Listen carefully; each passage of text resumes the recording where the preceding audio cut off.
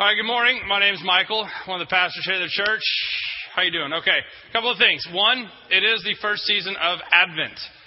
You might not have been aware of that, but it is indeed the first season of Advent. You ask where our Advent wreath is? Sanctuary. I don't know. I actually really forgot that today was the first season of Advent, and someone reminded me this morning, which is odd because I already have my Christmas decorations up. Anybody else? Who's got your Christmas stuff up? Well done. We're doing it today. Good. All right, good. You know, the rest of you get on the ball, okay? It is the first season of Advent. You might have been out on Black Friday crazily shopping. Today is Save Someone Sunday, and so we have the More Store available. And that little clip from Three Amigos was to kind of draw attention to the water, obviously, in that part. And there are, I can't remember the number, but it's a huge amount of people that die every year from lack of clean water. Simple lack of clean water to drink. You know, we complain that our water is too hard and that it leaves spots on our glasses in San Antonio. And yet there are people in this world who would give anything for the kind of water that we have. For them, it's either, one, not an option, or two, a very dangerous route, long and dangerous route to go and get water. They estimate that the problem of getting clean water to people, to everyone in the world, is a solvable problem in our lifetime. It's a problem that we could fix if we just got the right resources together in the right way and went to the places where they desperately need this water. I just thought of this thing, and there was a Sam Kinison. He was a comedian a long time ago, and he had this routine where he said, it's a desert, get him a U-Haul, move. Was his solution to, it was back when they always talk about starving kids in Ethiopia. And I was just thinking about that. I'm like, no, that's actually not a solution. We need to help. And so this is one of the ways that we are choosing to do this through the More Store. We've done this for the last couple of years. It's our third year doing it. And what we're doing is we're offering you, as you're shopping for Christmas presents for your family and friends, an option to buy something that's more than a gift. You might have seen Daryl and AJ was wearing one, and I think Jordan over there had one of the T-shirts on today, and Lawrence, it said more than a shirt. That's just this year's T-shirt. It says more than a shirt, and on the back it talks about what we got from Living Water International, the problem with lack of clean water in the world. And so what we do is we have Tervis tumblers this year, stuff from last year, camp chairs. The proceeds that we make from this, and it's a very good portion of it, go towards drilling water wells through an organization called Living Water International. And we just want to give you an opportunity to, instead of going out and getting a gift card for someone, say you're going to spend $30 on the gift card, why don't you come and spend $30 on something at the More Store, and you could give it to them, and attached to each one of those things is a card that says, not only did you get a gift, but you helped someone is getting clean water. Because of this. We're helping to drill water wells around the world through this.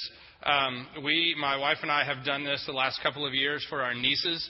We get them because we never know what to get them. And they're now one in high school, one in junior high, and I still have no clue what to get them, even more so this year. And so we're going to do what we did last year. We're getting them something from the More Store. Maybe a T-shirt, maybe one of those tumblers, and fill it up with candy and hand it to them, and we can talk about, last year we had a conversation about clean water at Christmas time with our family, which was really cool to do that. So it's just a way to encourage you. Instead of just blowing your money on something that will stay in a closet, you may buy a camp chair here, and it may never see the light of day, but the proceeds went to drill a water well somewhere. There you go. There's that. Secondly, December 4th is next week, and we will be doing something we've done for the last few years as well, going over to the Respite Center, the Respite Care Center over in Monte Vista area. There's about 5 houses now that they have. And what they do is they take kids with special needs or their siblings in, and they live there with those homes to give the parents a break. Sometimes parents aren't able financially to take care of those children, or for whatever reason, something happens and those kids need to be out for a while. This is a place where they go and they find love and they find shelter and they find support. And so we have been involved with them for quite a few years now. And we're going to do this year what we have done for the past years. Go over there immediately following this service. Everybody just drives over to Monte Vista area where the respite houses are. We'll have maps. We'll have pizza. Then we do arts and crafts, play with the kids. Some of you will decorate the houses. There are, as I said, 5 houses now. They have each house has its own little Christmas theme. And we've knocked it out pretty quick in the past few years. And it's a great thing to go and experience what they're doing over there, but also just a great way to bring your kids, and your kids can play with any of the kids in here been over there and played with some of them? Okay, some of the big kids have, and Izzy, y'all have, right? Yeah, they have. It's a great thing to be involved in, and we'd love for you to be a part of that. And then third, this is Announcement Sunday. Get over it. It's Advent. This is what happens. It's the advent of the announcement. We have those 2 boxes in the back. Those are our offertory pillars, if you will. And we never mention them. Rarely do we mention them. And we don't pass a plate in here. That was something that when we started this service 11 years ago, we decided we did not want to pass a plate in here. That's not part of our DNA. And so we have stuck to that. But we do operate in a financial world. And our ministry operates through resources, monetary. And so I listen to this church out of Michigan all the time. And one of the things they always say, their pastors say at the very end, is they sign off by saying, grace and peace, the joy boxes are in the back. And I've always laughed at them when they said the joy boxes, because that just sounds silly to me. The joy boxes, you go in there and it's a box of joy. It just sounds silly to me for whatever reason. It's just me, I know. But the other day I was listening to one of their sermons, and the pastor said, we don't pass the plate. Kind of similar to what I did. He goes, but we don't want you to give out of guilt. We don't want you to give because you think you have to. We want you to give out of a sense of joyfulness, that you feel like the ministry that we do here is good and you want to be a part of it and you're joyful about that. And so at the 9:30 service, we deemed it so that these boxes we're stealing it from them. I think they'll be okay with that. Henceforth shall be known as the joy boxes.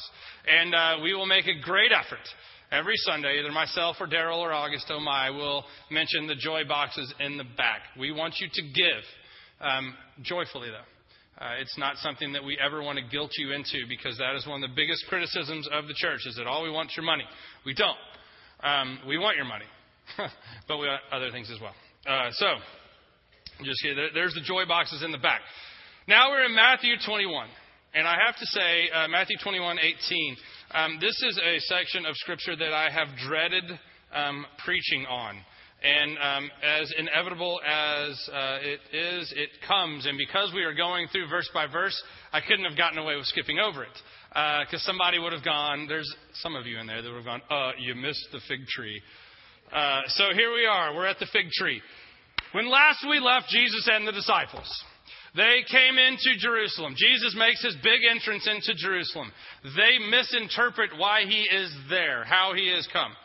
He goes into the temple. He gets a little angry. He throws some tables over. He heals some people. He's tired, so he goes out to Bethany for the night.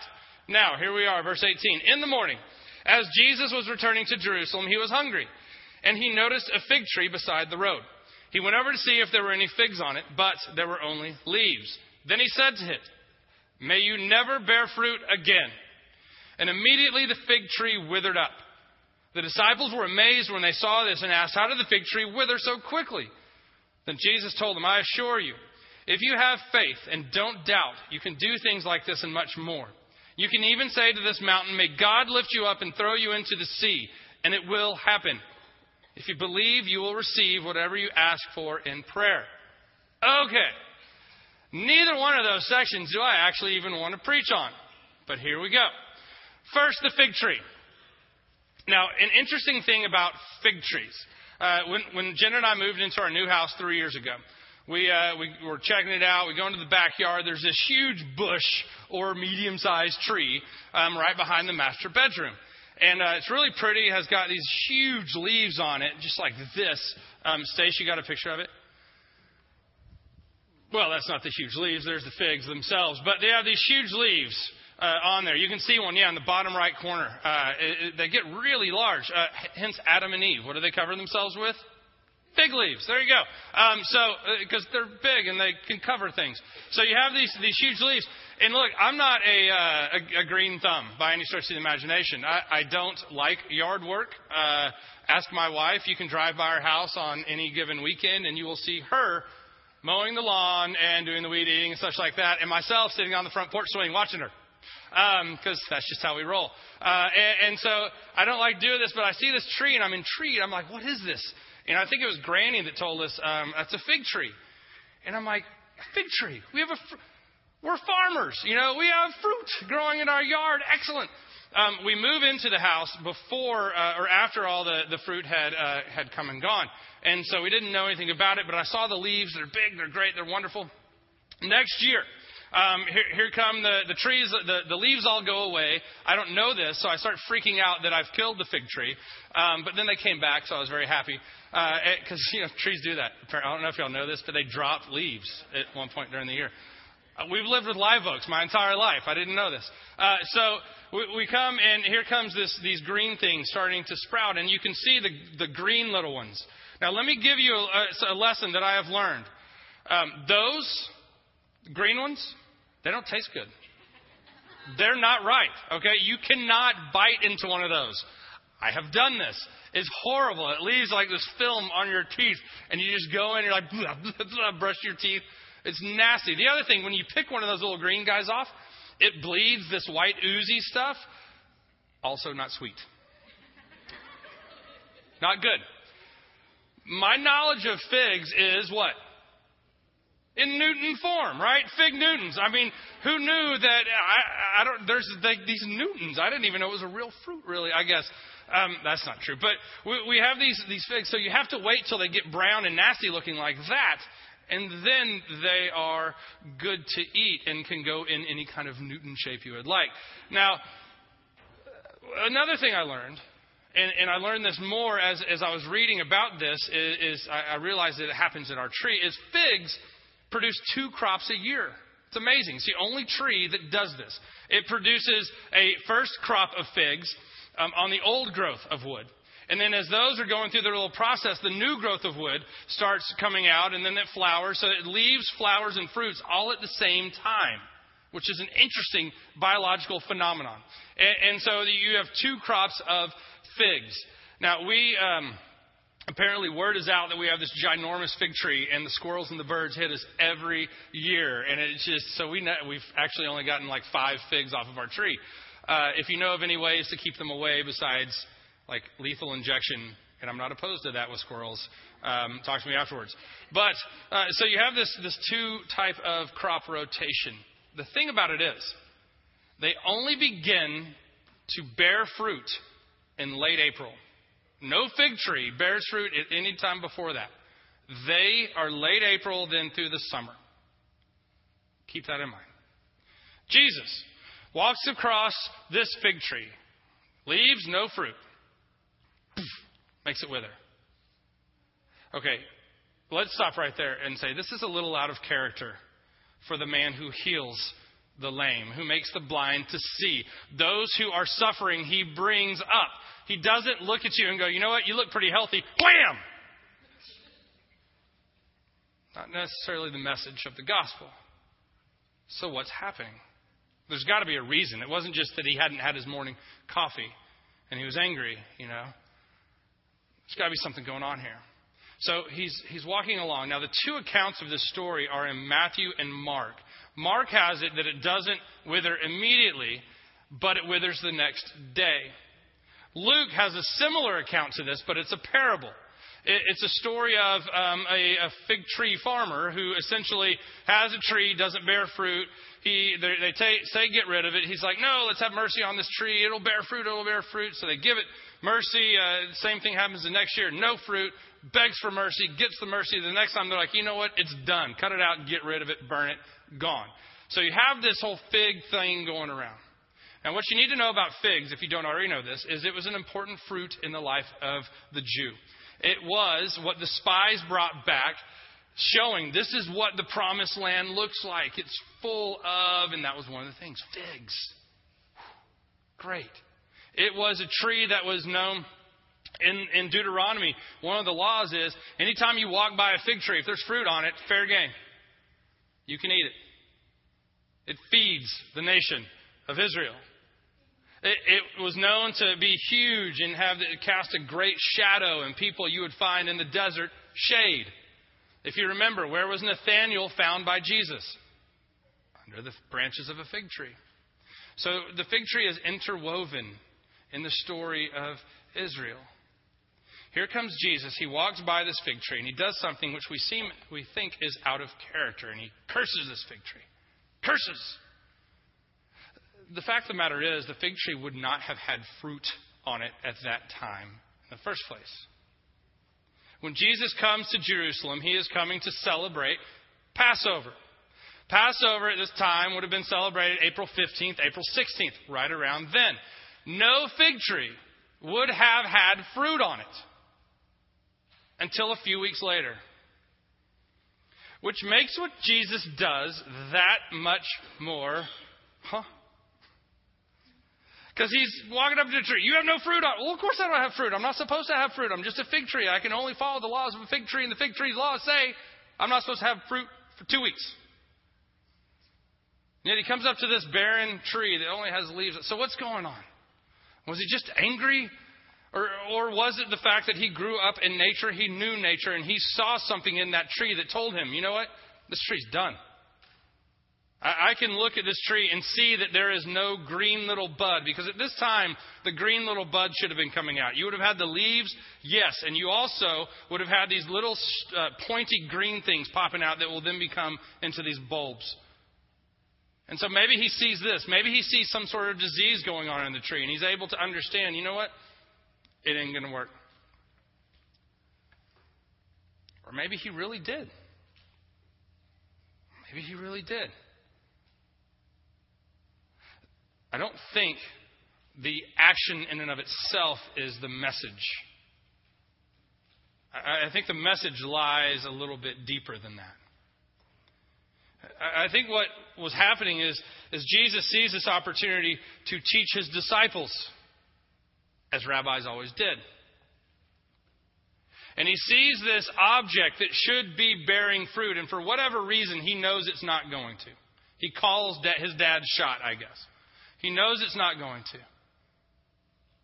And he says, useless things, essentially, have no place in my kingdom. If you remember, Jesus just came into Jerusalem. Just made his triumphal entry. People start throwing their cloaks down. They wave the palm branches. They're screaming, Hosanna, save us! They're screaming these military cries. Hoping, thinking, believing he's going to be this military leader who comes and saves them violently. And if you remember, he weeps because they don't get it. Yes, he is the Messiah and he is coming to bring salvation, but not that way. Not through violence, but through sacrifice and love. And then he goes into the temple. And he sees the corruption that's going on and the fact that they're preventing people from having access to God. And he gets angry. And he casts those people out and he throws tables over. And he allows in the people who had been excluded, maybe if by not law, but by practice, the blind and the lame. And he brings them in the temple and heals them right there. He's turning everything upside down. The very fabric which Israel believed they're created by. He's turning it upside down and saying, this isn't how it is. And so he comes to this fig tree, this this piece of fruit that is interwoven in the history of Israel, a symbol of the promised land.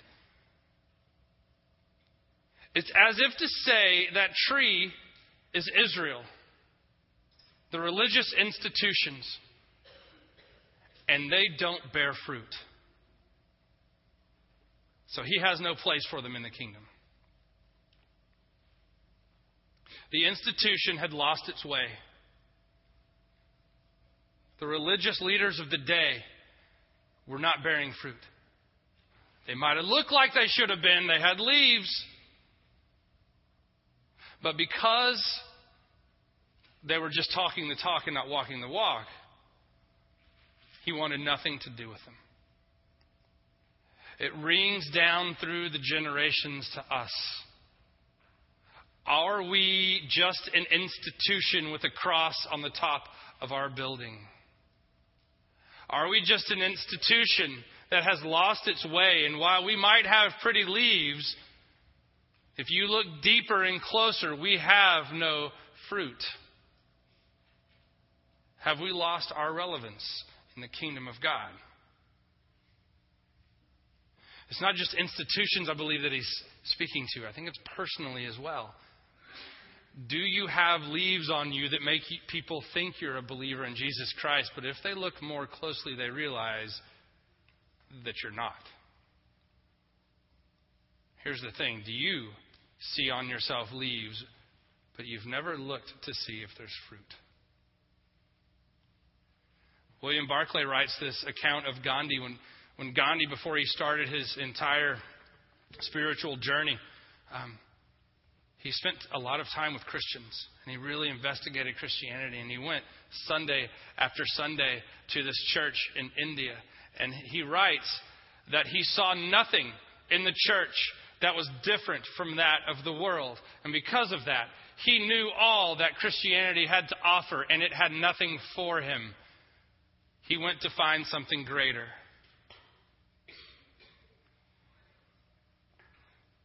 Are we people who profess faith but don't live it? Has the church become, has Christianity become a label more than a life? I'm part of the Christian right, if you will. Is it just a label? Is it political label, economic label? Is it whatever label you want to say? Or is it an actual lifestyle? Yes, the words are, if you believe in your heart and profess with your mouth that Christ is Lord, then you're saved. And guess what? I believe that. But the word also says, show me a faith without deeds, and I show you a dead faith. If you are a believer in Jesus Christ and you have those leaves on you, then you, by golly, better have fruit. You better be living that life, living that faith, and bringing the kingdom now. Christ says, hey, not everybody who says, Lord, Lord, is going to be saved. There are going to be people who have leaves on, but no fruit. So the question is, where are we? As an institution, as a body, as a person. It's a question that makes you stop and really look deep into where you are. Now, look, there's a second part of this that is so much harder to tackle than the first part. It's the prayer part. And Jesus is preparing the disciples for something that's coming, the crucifixion, his death, the cave. A time when they run away to the upper room and they're freaked out because the Messiah is gone. They need courage. They need strength. And so he's giving them these words. If you pray and say to the mountain, go into the sea, God will move it into the sea. And look, I got to tell you, there's a lot here. And I also have to tell you, I don't have time for it. Yeah, sorry. But I will sum up. If you want to hear it all, go to 9:30 service online. Listen to it. I hate that I'm doing this, but I have to. Look, for me, because the key word, the key verse there that gets people really, if you believe, you will receive whatever you ask for in prayer. That's the big one, right? That's the big one that you struggle with. Because you believe, I believe, I'm praying for this, I'm asking for this in prayer, and yet, nothing. I want this cancer to be gone from so-and-so, and yet there it is. I believe. I have a dear friend who just lost her grandmother, and the last week was not a good one. It was more pain than they could manage with drugs. And I prayed, and she prayed, and her whole family was praying that God would just take her. She was ready. At least take the pain away. And yet, it went on day after day after day. And I got to tell you, this is a godly woman. A woman who everyone who knew her looked up to her, even though she was like this tall. But day after day. But Jesus says, if you believe and pray, then it will be given you. So what do you do with that? We were told early on in Grace's life that she wasn't healed because we didn't believe enough. Yeah. How bad did I want to punch that person in the throat? We were told that we weren't praying enough because she wasn't healed. For all intents and purposes, the person really had our best interests at heart, but I don't think they got it. I was on my knees night after night, praying for multiple miracles in Grace's life. You know what? I can stand here today, almost 6 years out, and say she walks, she eats. People said that would never happen. She understands so much, but she can't tell us a thing. And it drives her nuts, and it makes her angry and lash out at us. And it drives us nuts, and it makes us angry and lash out at her and each other. And it's this cyclical pressure of will it or won't it? Give her words, God. Relieve us from this tension. We believe. Let it happen. And so I say, what do I do with that? While she doesn't speak yet, I believe one day that she will. Will it be on this side of heaven? I don't know. I hope so, because I think she has a whole lot to tell us. But I believe it will happen. But I also know not a single prayer that I have prayed for or over my daughter has been wasted. Not one of them has God not heard. Not one of them has not been answered in some way. Just maybe not the way that I thought it would be. You see, if we got everything we ever prayed for, and let's be honest, some things in our world scale you would see as big. Look, if we had access to this godly ATM machine, we would be worthless. Right? We would be horrible people. We'd all like to think that we'd all use our power for good. And we would for some. Some of you are smiling way too broadly. If we could say, you know what? I can go for some coffee right now. God?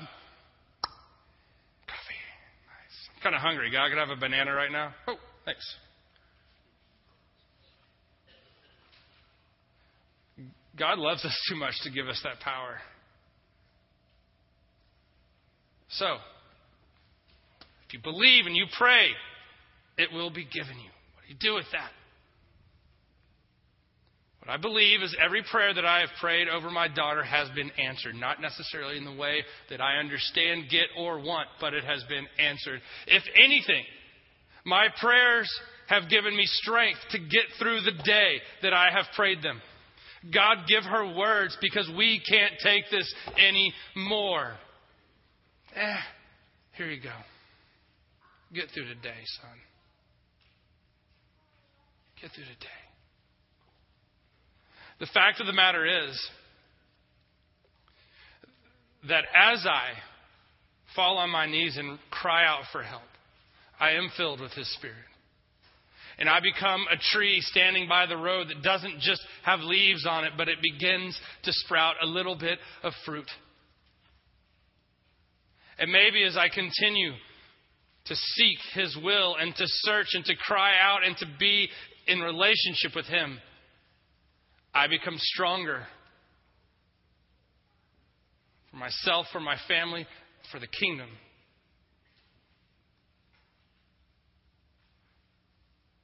So I guess I ask you this question: where are you? Where are you? With these two insanely difficult passages. Are you a tree by the side of the road who looks pretty but has nothing? I think it's time we really ask ourselves this. As a church, as a body, as a believer. Do we turn to God as an ATM machine? Are we happy being fruitless trees? Or do we long to be in relationship with Him, bringing forth the kingdom, the love, the mercy, the grace, the peace, the kindness, the healing that this world knows? Let us pray. Gracious Heavenly Father, we thank You and praise You for Your Son.